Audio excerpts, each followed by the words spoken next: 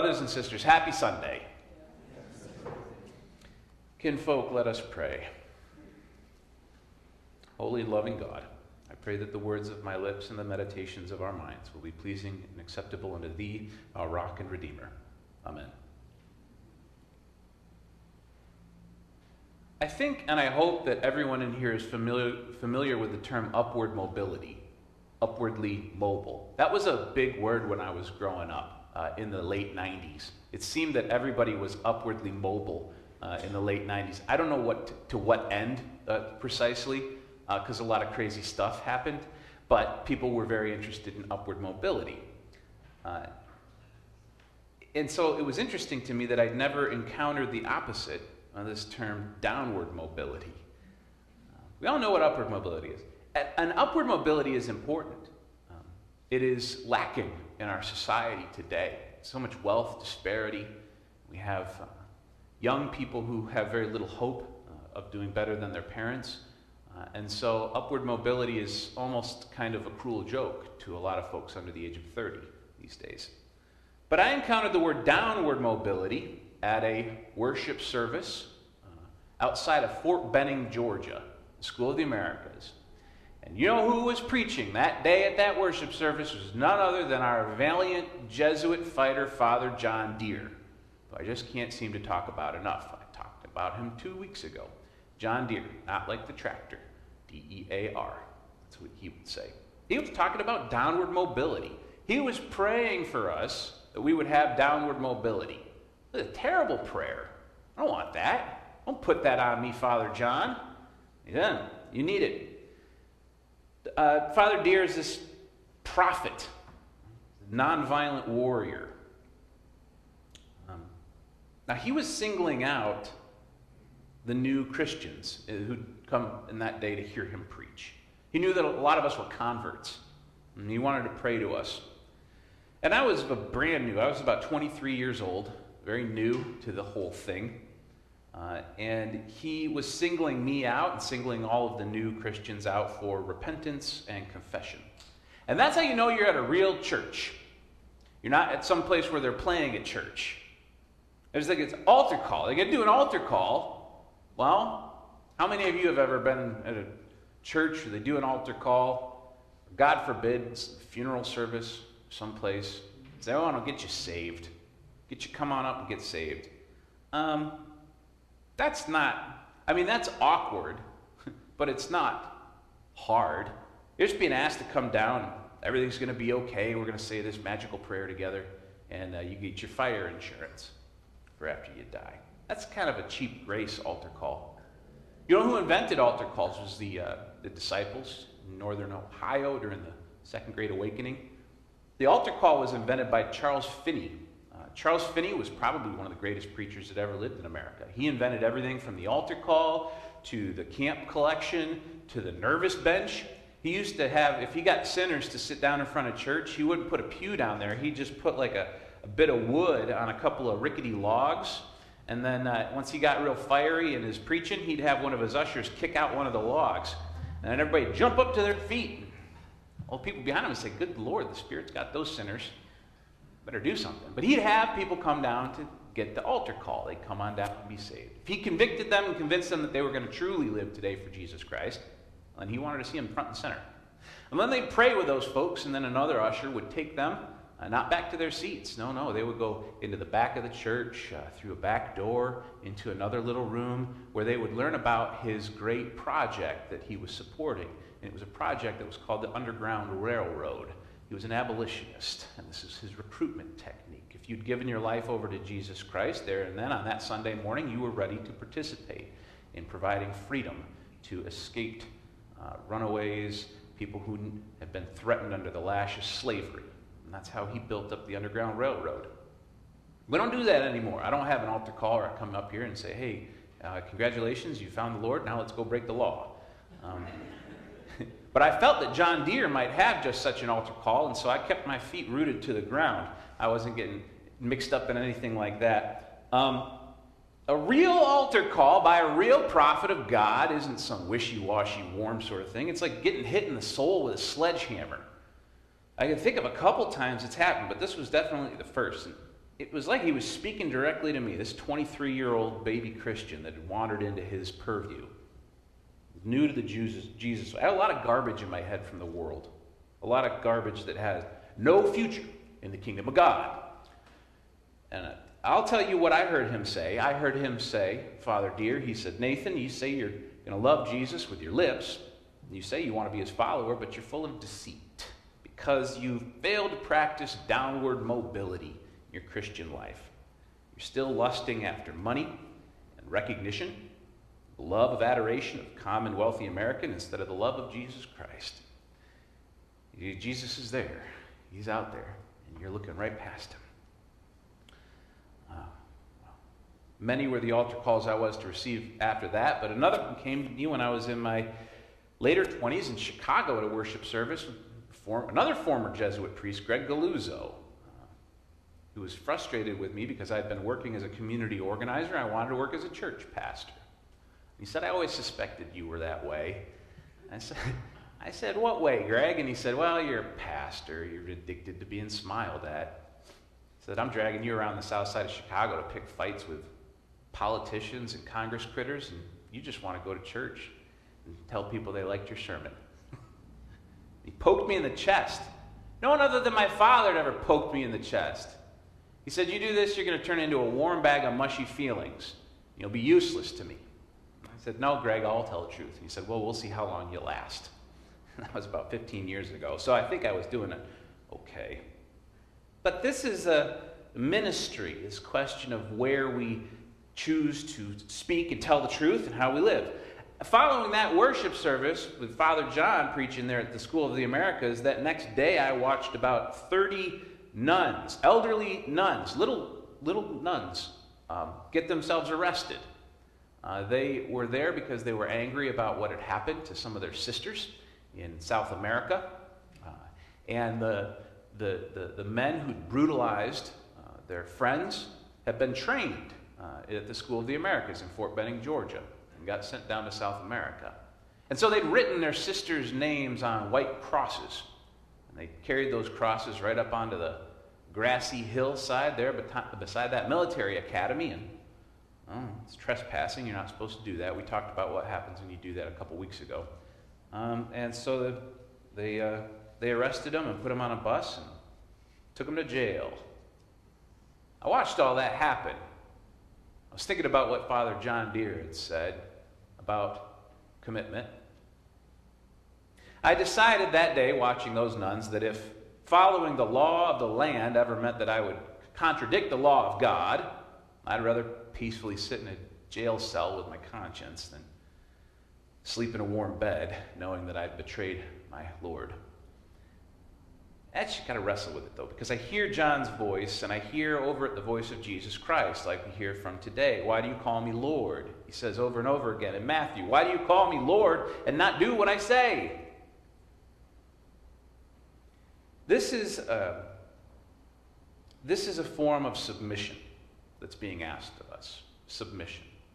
In Jesus' very harsh teachings today, he says things like, if your right hand causes you to sin, cut it off. If your right eye causes you to look with lust on another one of your brothers or sisters, pluck it out and throw it away. I don't think he's speaking literally. At least we've never made a practice of it in church discipline. But I think he is speaking seriously. I think he's speaking seriously. He's saying that we need to practice submission to this somewhat unique way that he's calling us to. Submission to God. And who would know submission to God more than Jesus Christ himself? It was in the garden that he prayed. You say drops of sweat fell from his face like drops of blood. He didn't want to go to the cross. But yet he says to his Father in heaven, if it is your will, Lord, if it is your will. There is a practical application to this submission. The idea of submission to Jesus Christ and submission to God is submission to the well-being of our brothers and sisters, of our fellow human beings, one human family. A real sense, too, because we just took communion. So we're part of the body of Jesus Christ. And to submit to that body means submitting to the well-being of our brothers and sisters. remember that our personal relationship with God that's that vertical arm of the cross. That's the up and down. The cross has a horizontal arm as well. And that's our relationship with one another. It's just as important. Recently, last year or so, I hurt somebody that I care about very deeply. I'm not going to get lost in the details, but what had happened is I know I have a type of behavior. I tend to rush into things, and I'm careless sometimes. I had an employee once describe me as a car with no rear view mirrors. I can be a little bit kind of single direction. And what had happened was I was asked to schedule an important event in the community, and I, out of just because I was being empty-headed, I scheduled it on a very holy day for this person's religion and this person's community. And so I made it impossible for them to come. And I ought to have known that it was a holy day because the religion that they practice is the same as my brother. They were Jewish people, and I'd scheduled something on a very important Sabbath day for them. And when they told me that, I had a moment of panic. Because I had already booked the caterers. This thing was going forward. And I felt terrible. You ever feel that? A sense of panic? You don't want to hear that you've hurt your friend or committed an offense. Now, I thought about the things that children say. I hear them from mine quite often. Well, I didn't mean it. I didn't mean to do it. I don't know. I don't have everybody's high holy days in my back pocket. I thought, man, my religion is the default setting for so many Americans. Why couldn't I have just taken a minute, hit pause? I got angry with myself. I never said the one that I like the worst, which is, I'm sorry if your feelings are hurt. Don't ever say that. That's ridiculous. Instead, I just felt my feelings for a second, and then I said, I apologize. I'm sorry. I said what I'd done wrong. I promise to try better in the future. That's submission. That's what submission is. It means seeking honest forgiveness without trying to avoid accepting another person's frustrations, especially when they're warranted. Submission, apologizing, it's harder than defensiveness. It's harder than defensiveness at first until you start to get good at it.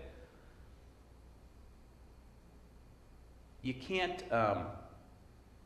do forgiveness if you're trying to be in a position of power over other people.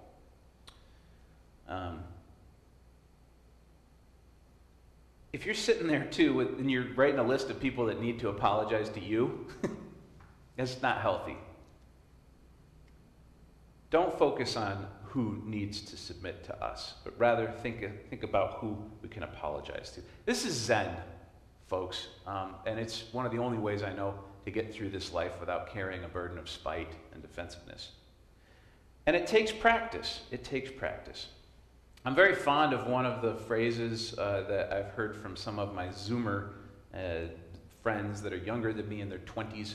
I heard one of them talk about somebody the other day, and they said that person has got main character syndrome. I thought that was pretty funny. I said, say more about that. And they said, well, they're going through life, they think they're the main character. Ever meet anybody like that? Yeah. We need to have an awareness about this sort of thing. So that we remember that Jesus washed some feet. He didn't wash everybody's feet, but when you get good at this stuff about apologizing and submitting to other people, you get better at it, you practice. Now, you might find yourself surrounded by folks that want you to wash their feet, so maybe you got to hit the pause button. But when we do this, we kind of start to practice a form of spiritual downward mobility. In the Gospel of Matthew, at one point, Jesus tries to make it as simple as possible because people aren't getting it. He says, church, the greatest among you is going to be your servant. And Luke, he gives them an object lesson. He scans the crowd and there's a little kid, there's like a poor little kid standing there that didn't ask to be part of the sermon. And Jesus grabs him and puts him down in front of the disciples and says, whoever receives this child in my name receives me. And whoever receives me receives him who sent me. For he who is least among you all is the one who is great. Jesus was trying to say, look, behold, can you serve a child? Can you make a child your boss? Jesus is a servant to his disciples. He washes their feet even when they say, no, Lord, you're too important to wash our feet. He does it anyway. Now, it's counterintuitive, and it's not common sense, because there are other saviors and other little gods out there in the world that don't ask that sort of thing from you. I think about Mammon a lot. Mammon is a god that Jesus talks about. Mammon, the love of money. Mammon, who claims to be able to save your lives, but not your soul. It's an important distinction. And we don't have to follow Jesus. The Bible says for itself in Joshua, right? It says, choose for yourself this day which God you will follow. Oh, we can choose if we want. Here in America, we can choose for ourselves a different God in the afternoon and a different God before dinner. A different God before we go to bed. But as for me and mine, we will serve the Lord. To live a life of submission instead of a life of glorious upward mobility, increasing wealth and status, live a life of submission is to worship a king in the dirt and dust of the world. Not a king high upon a golden throne or in an Oval Office somewhere. And then to do what he says to do. This is choosing a life of intentional downward mobility. The stock answer to this is that it would satisfy the Puritan forefathers. I'm sure it would satisfy Charles Finney. It would satisfy Edwards and Mather and the rest of them. All the gold and riches and fame and fortune, he preaches, are simply golden anchors affixed to your soul. They will simply serve to hasten your descent into the fires of hell. I guess that gets people in church. But it's not what Jesus says. Jesus says, for the most part, don't focus on those things because they're a massive distraction from the life that God wants you to live. This is why I, in previous churches, always sought to learn the names of the folks that slept in the bushes and around the building and in the alleyways. Because it bothered me when somebody would come up to me and say, hey, there's a homeless guy in the foyer. So I would say, I don't know any homeless guys. I know Steve, and I know Rick. I know those guys. This is one of them. To know them by their name so that I might become a servant to them. That's why when I started out after that altar call from John Deere, I chose to sleep a few nights on the gospel mission. It's why I will probably never ever see the far side of $1 million. And I roll with some pretty scruffy people. But that's because that's what Jesus did. He lived a life of intentionality with those people. And it's better because the laughter is fuller for being victorious over the pain. Kinship is earned, never purchased. Life tastes better because the food is real. You cooked it with your own hands. And then when you turn to your left and your right, you see the face of Jesus Christ.